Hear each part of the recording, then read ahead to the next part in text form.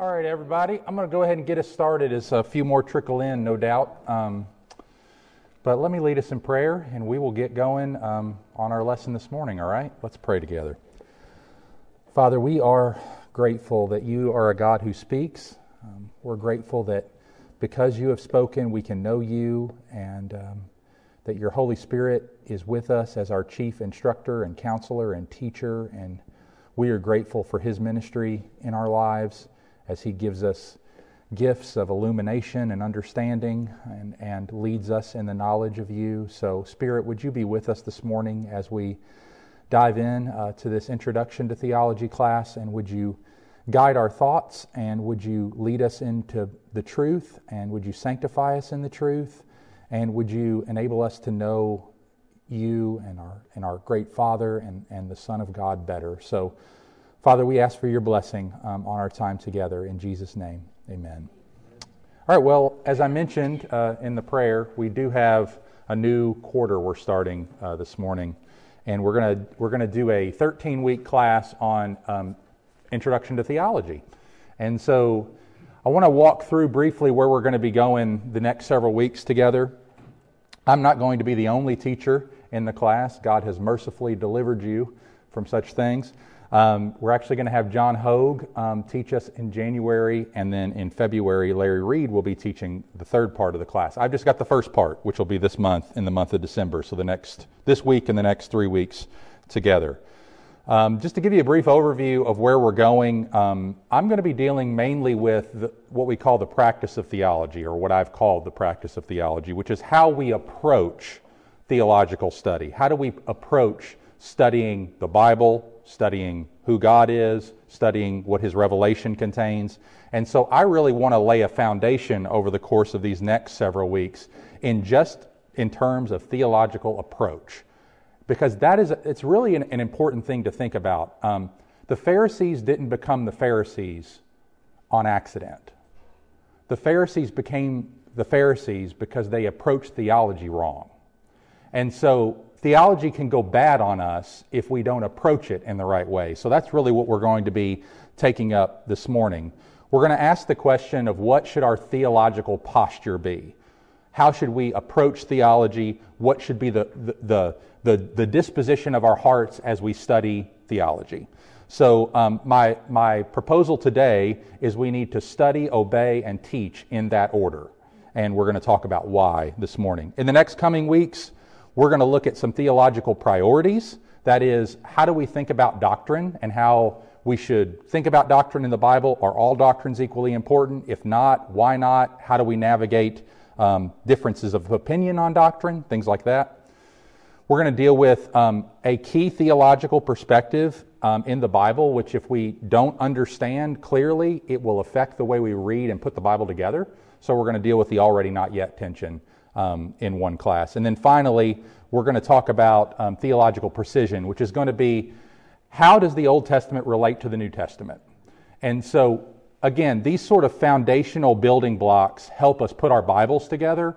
And so I'm really thankful that over the last 13-week quarter, we dealt with the covenants, right? Walking through each one of the 6 covenants one by one and drawing out some themes from that, because that framework will influence this class a lot. So I hope that having sat through some of those lessons and sat through these lessons, that we'll have an even better grasp on our Bibles. And then, Lord willing, in January, John Hogue's going to come, and he's going to talk about theological process, which are what we call the main branches of theology. Things like exegetical theology, dealing with the actual verses and texts of Scripture. How do we think about interpretation and things like that? Biblical theology, that is, what's the whole story of the Bible? How do we put that together? Systematic theology, how do we categorize different doctrines, and why is that important to do so? Historical theology, how is the interpretation of the church throughout the years, and how does that shape our understanding of Scripture, and why is that an important exercise? And then finally, practical theology. So John's going to come and teach on the various branches, we call those, of theological study. And then finally, Lord willing, Larry Reed will come in February and talk about some theological paradigms. And this, I hope, will be really practical and relevant to the theology that we encounter in Owensboro. There's lots of areas of theological study we could consider, right? But I really want to tap into what sorts of theologies exist in our own community. And so he's going to come and first of all give us our basic paradigm for theology, which is we're evangelical, we're reformed, and we're Baptistic. Why are we that? And so he's going to spend a few minutes on each one of those, walking through why we have this self-understanding as Heritage Baptist Church. And then we're going to deal with some non-evangelical traditions the following week, things like liberalism, and where does liberal theology show up in our own community. Then we're going to deal with some non-Baptistic traditions, which again, these would be brothers and sisters in Christ that we would have lots in common with, Presbyterian traditions, Anglican traditions, Lutheran traditions, which we all would encounter in our own community, but they don't practice baptism the way we do. They would include the baptism of infants. So we'll talk a little bit about some non-Baptistic traditions in our own community. And then finally some non-Reformed traditions, things like Methodism, Roman Catholicism. We could put Roman Catholicism under non-evangelical too, but for the sake of not overloading that category, we've moved it down a little bit. Roman Catholicism, Anglicanism, or not Anglicanism, Methodism, and Pentecostalism. And again, these would be, non-Reformed would be for at least among our Methodists, depending on how they hold the various core teachings, but would be our brothers and sisters in Christ. So, as well as Pentecostals. So we're going to think through these sorts of things and try to just give a basic but fair overview of those various theological positions. Again, we're going to deal with it as it presents itself in statements of faith. And so we know that if you talk to any other believer from another denomination or tradition, you're going to be surprised sometimes that they believe what they believe, because we're not robots. We don't just believe what's on a statement. Well, my statement of faith has said this, and therefore I believe it. We're much more complex and difficult than that. So we're just going to kind of deal with the statements of faith as they stand, and then and kind of walk through some of those. So the goal of this is really just getting our heads around basics of theology, how we approach it, how we arrive at different conclusions, why we tend to arrive there, and what we can learn from those sorts of things. So a lot, but I hope it will be, it's going to be bite-sized. It's not going to answer every single question that we have. That's why it's an introduction. But I hope it will be a sufficient and good introduction. So with that said, let's get into this morning's first lesson on theological posture. It's going to be good to define theology up front, right? Our word theology, as I trust many of you know, comes from a combination of a couple of Greek words. There's theos, which is God, and there's logos, which is word or speech, or even study. So theology then is God words. It's studying God words. That is, it's the pursuit of the knowledge of God through His Word. And so theology then is essentially referring to words about God. We simply say that to do theology means to study God. And everyone's a theologian. R.C. Sproul has a popular book of that title. And I remember reading it at first in R.C.'s typical provocative way. You read it and you go, interesting. I never thought about that. And it's a good title, and it's a true truth, as we could say, right? Everyone is a theologian. Everyone is operating out of a framework of who they think God is. Now, whether they don't believe that He exists, or whether they believe He does exist and He's this kind of God, that's all being shaped by how they're doing theology. So it's inescapable that we would do theology, and we need to do it intentionally rather than just reactively. The only difference is whether the God we believe in is the God who really is. J.I. Packer, in one of my favorite books, Knowing God, says the following on page 19. He says, "We are cruel to ourselves if we try to live in this world without knowing about the God whose world it is and who runs it. Disregard the study of God, and you sentence yourself to stumble and blunder through life blindfolded, as it were, with no sense of direction and no understanding of what surrounds you. This way you can waste your life and lose your soul." So he, right on the front end of his book, Knowing God, presses the importance of theology, that we disregard this, we not only disregard God, but we disregard ourselves as a result of that, because we sentence ourselves to this sort of blind leading the blind kind of life.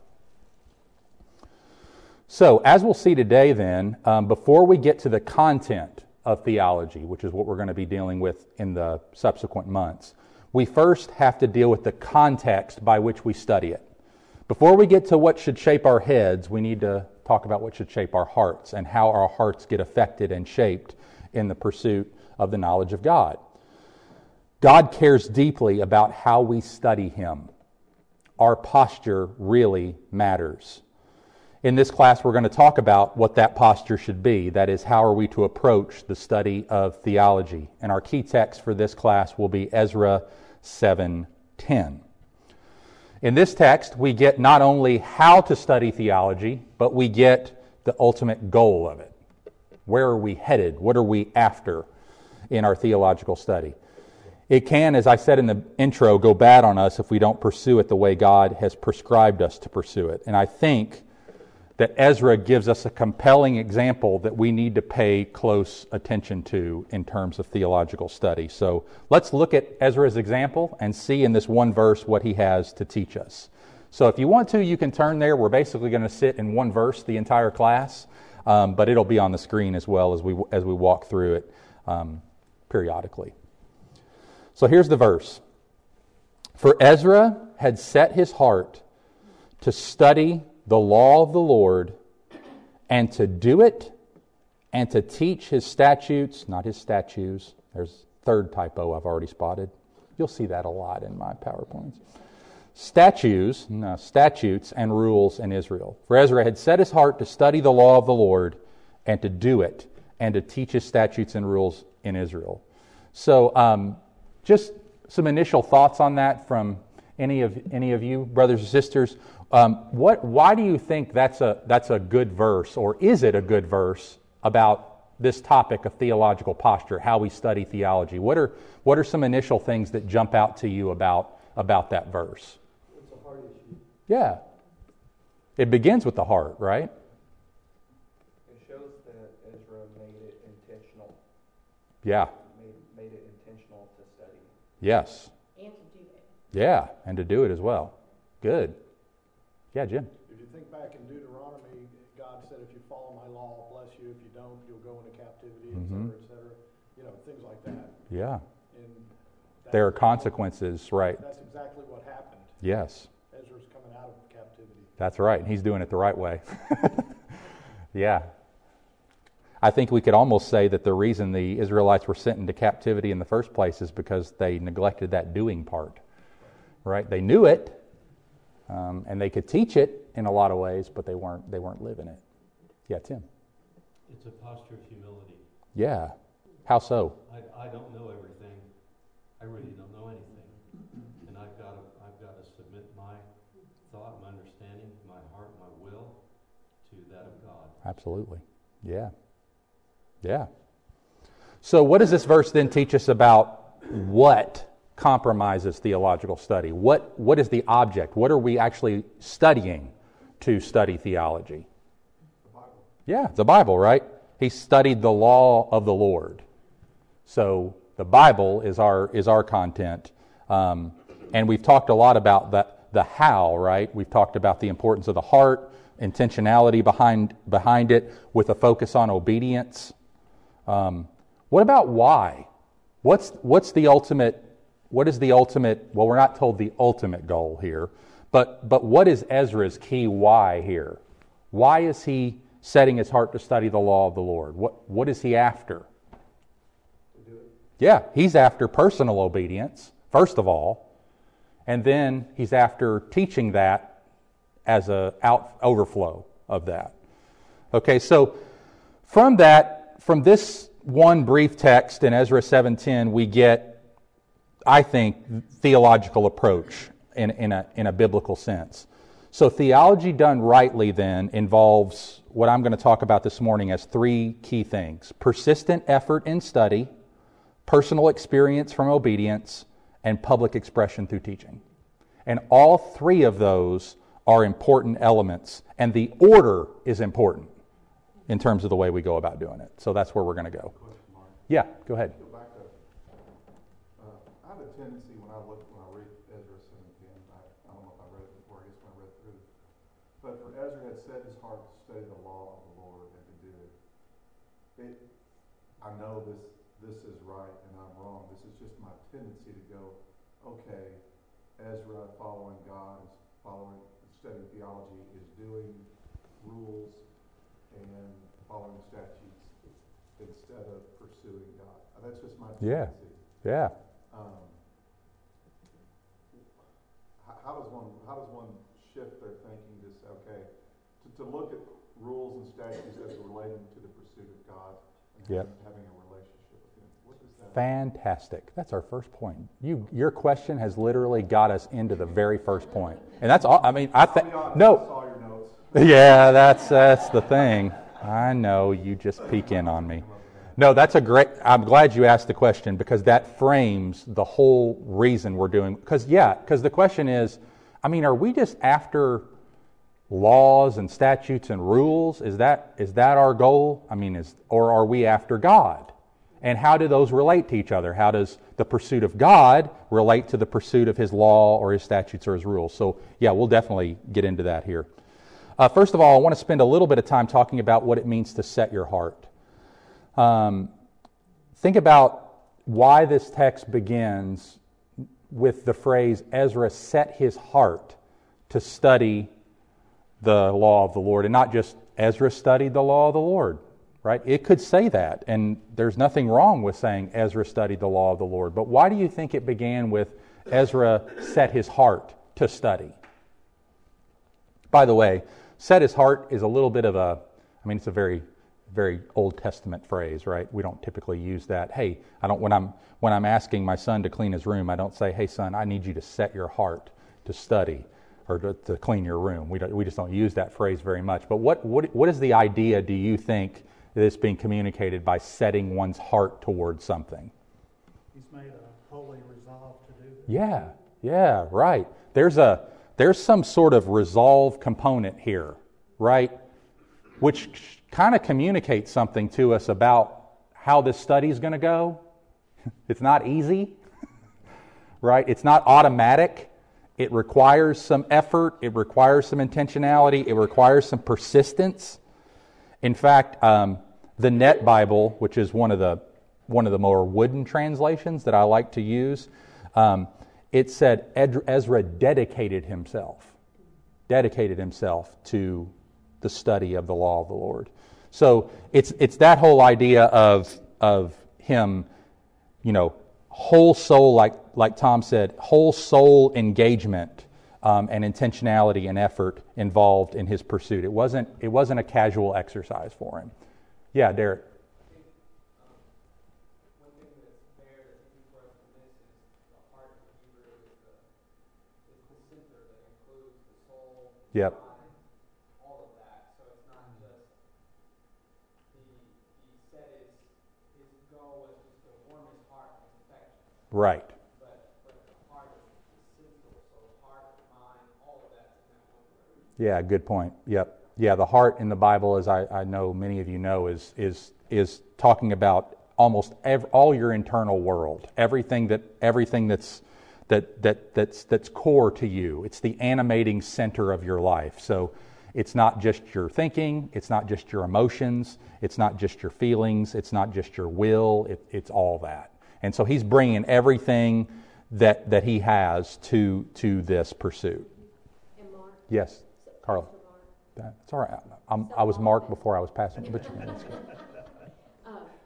So often, if we don't set our hearts for something, we drift, and we never drift into anything good. No.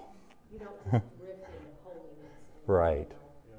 Yep. As John Maxwell has this familiar maxim that stuck with me over the years: everything worthwhile is uphill. At least in this life, I would say, Mr. Maxwell, at least in this life, there will be a day when we will just not have to feel like everything's uphill. But, it's all uphill, worthwhile pursuits in this fallen world. So it's all going to require a degree of effort. So speaking of this whole setting your heart idea, I think Proverbs 2 captures well what's involved in this sort of persistent effort. Notice this. My son, if you receive my word, notice how active this all is. If you receive my words and treasure up my commandments with you, making your ear attentive to wisdom and inclining your heart to understanding. Yes, if you call out for insight and raise your voice for understanding, if you seek it like silver and search for it as hidden treasures. Notice all these active verbs. Then you will understand the fear of the Lord and find the knowledge of God, for the Lord gives wisdom. I go, Lord, if you give it, why we got to work for it? Right? That's, in our minds, a gift is contrary to work. And certainly in our justification, in our salvation, there's not that work element to it. It is gift. But in our pursuit of God, we could say our sanctification, our growth, in our knowledge of Him and understanding of Him, there is a great deal of effort involved and a great deal of responsibility given to us in that pursuit.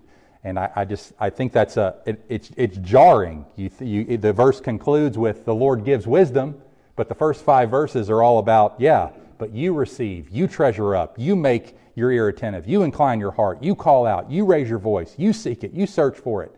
Ezra knew that, and so that's why he set his heart to study, because he knew it wasn't just some passive exercise. So then, if the Lord gives it, why should we have to work so hard for it?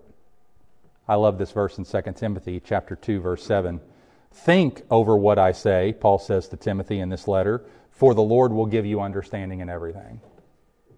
Again, here's a similar idea that we just saw in Proverbs 2. If we have to think over it, is that really the Lord giving us understanding? Or if the Lord gives us understanding, why do we have to think? And it was John Piper, I think, who first resolved this tension for me in a lot of ways. Here's a quote from him. He says, there's a command and a promise in the verse. Paul commanded, think over what I say, and then he promised, God will give you understanding in everything. Some people see tension between cogitation, that is thinking, and illumination. Not Paul. He commands cogitation, and he promises illumination. So how do the command and promise fit together? The little connecting word for gives the answer. Think, because God will reward you with understanding. The gift of illumination does not replace meditation. It comes through meditation. The promise of divine light is not made to all. It's made to those who think. B.B. Warfield says, sometimes we hear it said that 10 minutes on your knees will give you a truer, deeper, more operative knowledge of God than 10 hours over your books. What is the appropriate response? Then 10 hours over your books on your knees? Right? Don't separate what God has put together. Right? Warfield's contention is we need both. We need prayer, and we also need diligent, thoughtful, intentional study. All right? You know, we can't just call out to God and say, all right, Lord, give me understanding in everything, and I'm not willing to put forward any effort. Well, God will say, then you really don't want it. Right? But nor do we say, I'm striving, I'm trying, I'm working hard, and I'm not getting it. Well, have you asked God? You know? So again, it's a both and, not an either or. Bobby? You know, sometimes I saw, I think it was a Heritage post the other day on Facebook, and it was like Spurgeon's little cartoon. I don't know if y'all remember it. I would make a correction on Warfield, but I would say my temptation is more what than 10 hours over your books. I would have a temptation to be over books instead of being over the book. Yeah. Or over sermons instead of being over the book. Like sermons that other people preach. Sure. And so I have a tendency not to be on my knees in front of the book. Yeah. Good point. All right, so with that setting your heart idea given, let's talk briefly about persistent effort. So this will get into the question that Bobby raised earlier. So according to the text, the object of our study is the law of the Lord. So the law of the Lord doesn't just mean His rules and statutes. The word is Torah. It's instruction. It's everything that God has spoken. So we don't need to just limit ourselves to Okay, is this technically biblical law that I'm reading?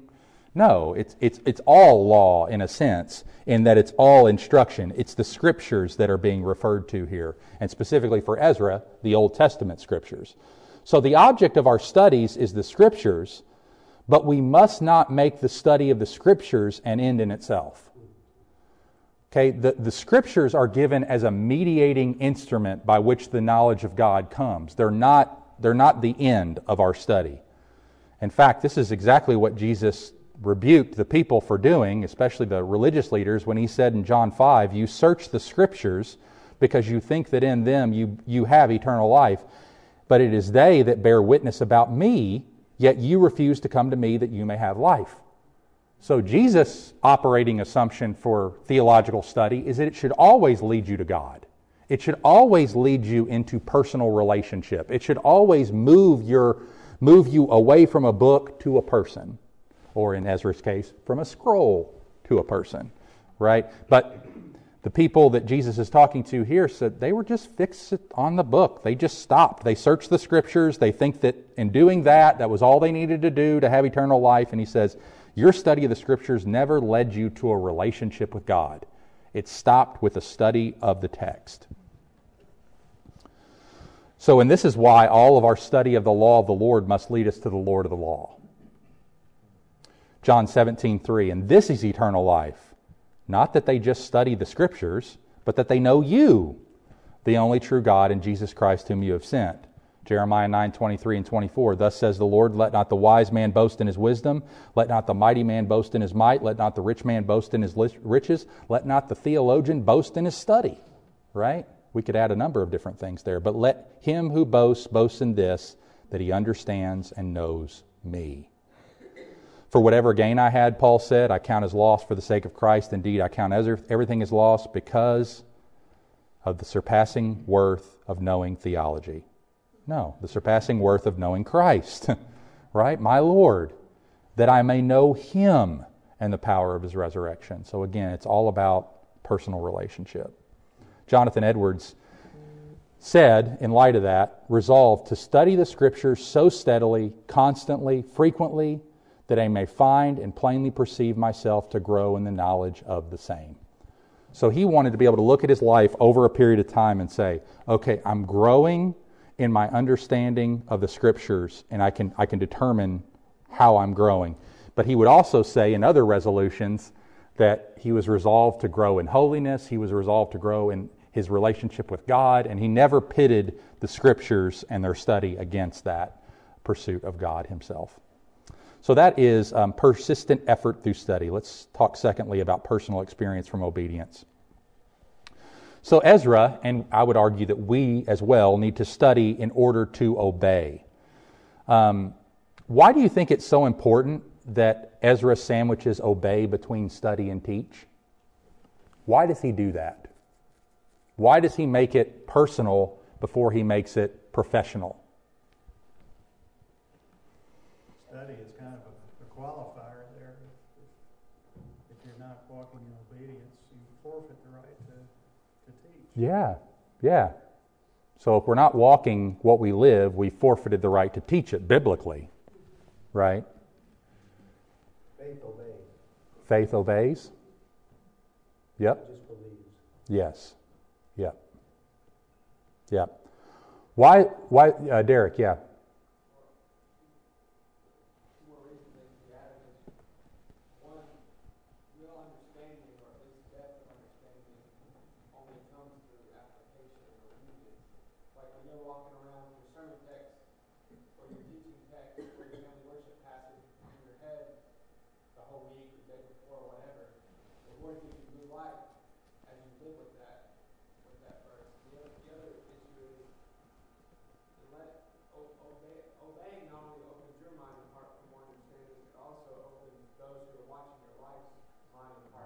Mm-hmm. Yeah. Yeah. I remember the old adage, and Bobby will remember this from campus outreach days, but they kind of drilled into our heads in college when we were in ministry and getting discipled together and a lot, more is caught than taught. More is caught than taught. More is caught than taught. Now again, you don't want to pit teaching things against modeling things, right? But it is true that more is caught than taught. More is caught by a life, observed by modeling, and reinforced by modeling than any amount of teaching could ever produce.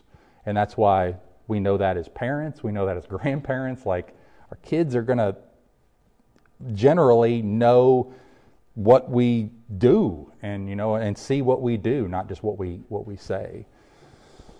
So our theological study then will be warped once the goal becomes knowledge and not knowledge leading to obedience. It goes bad on us. So our approach then is very important, and if we pursue theological knowledge for its own sake, it's bound to go bad on us. In fact, it can make us proud and conceited, like Paul says in 1 Corinthians 8, knowledge puffs up. Well, that doesn't mean that knowledge in and of itself puffs up. Knowledge as an end in itself puffs up. Okay? Knowledge is a good thing. The Bible over and over commends knowledge, commends the pursuit of wisdom, commends the pursuit of God, but never as an end in itself. If it's just treated as facts that I know or things that I know, it can puff us up. And this is what Jesus said about the Pharisees. In fact, the very first woe he pronounces on the Pharisees in Matthew 23 is, "Woe to the Pharisees. Do what they say, don't do what they do." Because they don't do what they say. They don't practice what they preach. And so if that's the first woe, that was probably the dominant characteristic of the Pharisees' lives that people observed or commented about, or especially Jesus drew people's attention to. So from there, then, here's what we get in Stephen. Let me go back here. Oh yeah. Stephen Williams, in an article I read this week called Thinking Theologically, he places an emphasis on the importance of this personal obedience. He says, "Pure thought on profound realities will not long stay pure or illuminating if not nourished by experience. Many people fear that evangelical students studying theology will capitulate to liberalism. They're less watchful of the danger of a student retaining evangelical beliefs but drying up spiritually and losing all vital experience of God. We can use all the pious vocabulary, yet get more enjoyment from books on the atonement than from the company of the Savior. But when that happens, theological thought itself also suffers because the subject matter of theology cannot be understood merely by informed reflection." In fact, the Bible would say we don't know until we live, which is why God gives trials. Because we can't learn theology in a vacuum. We have to learn it in the context of life. And so as God presses reality into our lives and experiences, we begin to know as we didn't know before. Right? It's one thing to be able to sing, "Great is thy faithfulness." It's another thing to know it and have stories attached to it, right? And so God intends that that not only be a truth that's contained in the Scriptures, but that's a truth that has stories in our life that we attach it to. Because we know God in a deeper way through those experiences that He brought us through that taught us His faithfulness. So this is why the Bible says that it couples doing with knowing. According to Scripture, we don't truly know something until we're trying to do it. There's a reciprocal relationship between doing and knowing. Here's what John 8, Jesus says, "If you abide in my word, you'll know the truth, and the truth will set you free." He doesn't say, "If you know my word, the truth will set you free." He says, "If you know my word and obey it, the truth will set you free. You will know the truth." You will know the truth if you abide. You will not know the truth unless you abide. So doing leads to knowing. He also says that He would manifest Himself only to us if we obey what we know. Remember John 14:21, "Whoever has my commandments and keeps them, he it is who loves me. And he who loves me will be loved by my Father, and I will love him and manifest myself to him." So the manifestation of the Son of God in our lives comes not that we know His commandments, that we have His commandments, but that we keep His commandments. And it's there that the Lord will manifest himself to us. So there's a link then between study and obedience. I have a question, Mark. Yeah. If you don't mind, on that last, John 14. Yeah. Is there, he who loves me will be loved by my Father, and I will love him and manifest myself to him. So is there a correlation there between obedience and like knowing him intimately? Like, so Yeah. we're not saved by obedience, Right. but we're saved by grace. But then through the love he has for me and my response to him, and then if I have an opportunity to sin and I choose obedience, he will manifest. He will make himself personally more known to me.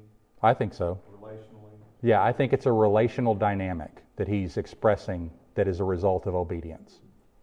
That there will be a relational dynamic that will be at place where there's not obedience, there won't be that relational engagement.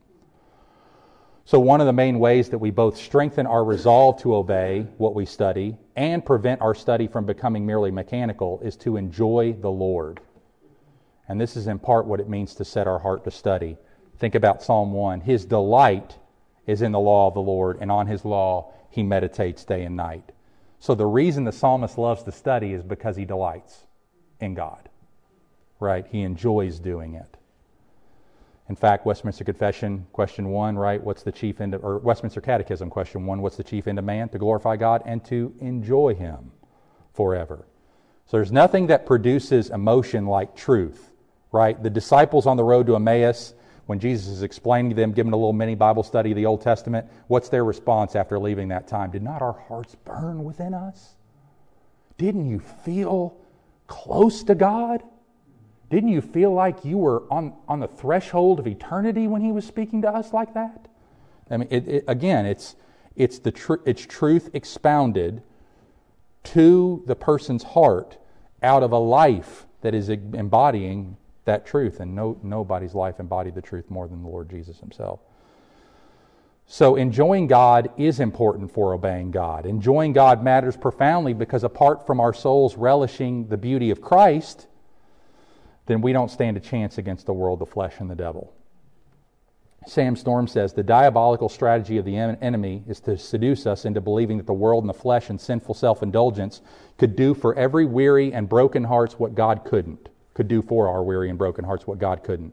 This is the battle that we face each day. We awaken to a world at war for the allegiance of our minds and the affections of our souls, and the winner will be whoever can persuade us that he will bring greatest and most soul-satisfying joy. That is why we must labor and pray and strive so passionately and sacrificially for joy in Jesus. You will not obey God if you only believe that what he says is true. The truth must be compelling because you've personally experienced him as beautiful and good. And if you find yourself struggling to see him as beautiful and good, obey him. Right? Ask yourself, in what ways am I not currently obeying Jesus? Because enjoyment not only serves obedience, but obedience serves enjoyment. Right? John 7:17, Jesus says, if anyone's will is to do my will, he will know whether these things that I'm speaking are from God or not. So Jesus lays out the challenge. He says, people in the church, kids growing up in the church, friends of Christians, hey, if you want to know if Jesus is true, you ain't going to study your way into it. You're going to follow your way into it. So take me up on my challenge. He says, if your will's to do my will, you'll find out whether I'm true or not. See, we were convinced by Jesus that he's real, not because we read it in a book and we said, oh, that makes sense. We read it and it did something. We acted on it. We changed some things. We started relating to Jesus. We started turning away from sin. We started believing promises and relating, right? And that's what brought life, because that's conversion. That's what happens when we actually repent and we actually believe. It's not just something we do in our heads. Again, Sam Storm says, obedience nourishes delight and joy. God's commands are his prescription for happiness and spiritual health. We must therefore trust God when he says that sin will corrupt and destroy and that obedience will bless and enrich. Disobedience dulls and anesthetizes our spirits to God's presence and activity. It diminishes our capacity to delight in Him, drains our spiritual energy, and lays waste to our ability to focus on God and trust Him confidently. It unleashes in our spiritual system a toxin that will progressively cause our spiritual eyes to go blind and our spiritual ears to go deaf. And that's what Ezra knew.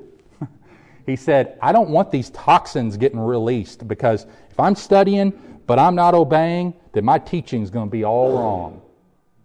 Or at least it's not going to be as powerful as it could be. So finally, in the last few minutes here, public expression through teaching. This is really the goal. The goal of our study is ultimately to pass it on. All right? We are to take what God teaches us about Himself, and we're to pass it on for the benefit of other people. We don't study God's Word for our own benefit. We study God's Word for others' benefit. The knowledge that we gain from study and obedience is a sacred trust that God has given, for which He holds us accountable to give away. So theology is meant to be passed on. Even though Ezra was a scribe and called to a special priestly office, all of God's people now have a priestly role, which includes teaching. Now, not necessarily public teaching, right? But the doctrine of the priesthood of all believers states that all believers in Christ share in Christ's priestly status, and therefore there's no special class of people who mediate the knowledge, presence, and forgiveness of Christ to the rest of believers. And all believers have the right and authority to read, interpret, and apply the teachings of Scripture. Of course, the church still has pastor-teachers that were charged with equipping the saints for the work of ministry. But all God's people are called into ministry. Pastors don't do the ministry for the church. They do ministry with the church. Romans 15:14, I myself am satisfied about you, my brothers, that you yourselves are full of goodness, filled with all knowledge, and able to instruct one another. ESV Study Bible says, Paul encourages ordinary Christians, no doubt especially those who have greater maturity and wisdom, to give one another practical, real-life wisdom and counsel. 1 Thessalonians 5:12 and 14, we ask you, brothers, to respect those who labor among you and are over you in the Lord, and admonish you, and to esteem them very highly in love because of their work. Be at peace among yourselves. And we urge you, brothers, admonish the idle, encourage the faint-hearted, help the weak, be patient with them all. So he's talking about honoring your pastors, and then he says, hey, don't just think this admonishment and encouragement and helping of the weak is just for pastors. It's for all of us. They equip us for these things, but then we do it alongside of them as well. 1 Peter 2:9, you, that is all of God's people, are a chosen race, a royal priesthood, a holy nation, a people for His own possession, that you may proclaim the excellencies who called you out of darkness into His marvelous light. So we got a pond on the left and a river on the right. All right, and I'll close with this image. All right, on the left, this is what happens to Christians who study and obey for themselves but never pass it on. They get funky. Funky. I was listening to the song last night at the reception. So, right, because we're not intended to just, it's not, the water that God pours into our lives of His Word is not intended just to sit there. It's meant to be flowing out of us to others all the time. And so, as we pass it on to those in our families and those in our church and our brothers and sisters and those in our spheres of influence, we keep ourselves from becoming unclean, right? We keep ourselves from becoming tainted and toxic. It's as we pass those things on. In fact, I've met with many brothers and sisters over the years, and we'll meet for various reasons, and we'll talk about struggles that they're having or whatever, and I'll inevitably bring up at some point, hey, who are you investing in? Who do you care about helping spiritually? Are you striving to help anyone else spiritually? Because oftentimes we get ourselves in funks spiritually because we're not passing on what we're learning. We're just getting poured in. You know what it'd be like if you just ate all the time? You would feel like garbage. It's because we're meant to eat and do something with it, right? Use that energy. If not, we won't burn those calories and we'll have really bad health problems. So we need to use that food for the benefit of other people. So in conclusion, when it comes to our study of theology, we're to be highways, not cul-de-sacs, to use a different illustration. It was never meant to stop with us. Our knowledge of God has come to us because God intends that through us it be passed on to someone else. So let's make sure they get it. All right, let's pray together. Father, thank you again for the time together to dive into this subject of theology and theological posture. And Lord, we want to approach you rightly. We want to approach you from the right heart. We want to set our hearts not just to study, but also to obey and to pass on what we learn. Lord, not all of us are called to get behind a lectern like this morning and teach publicly or preach, but we are to share what we've learned. And you have equipped us for doing that. And so we pray that you would empower us by your Spirit to study, obey, and teach, and to do so in that order, for your glory, for our good, and for the growth and building up of your people. We ask this in Jesus' name. Amen. Thank you all very much. We are dismissed.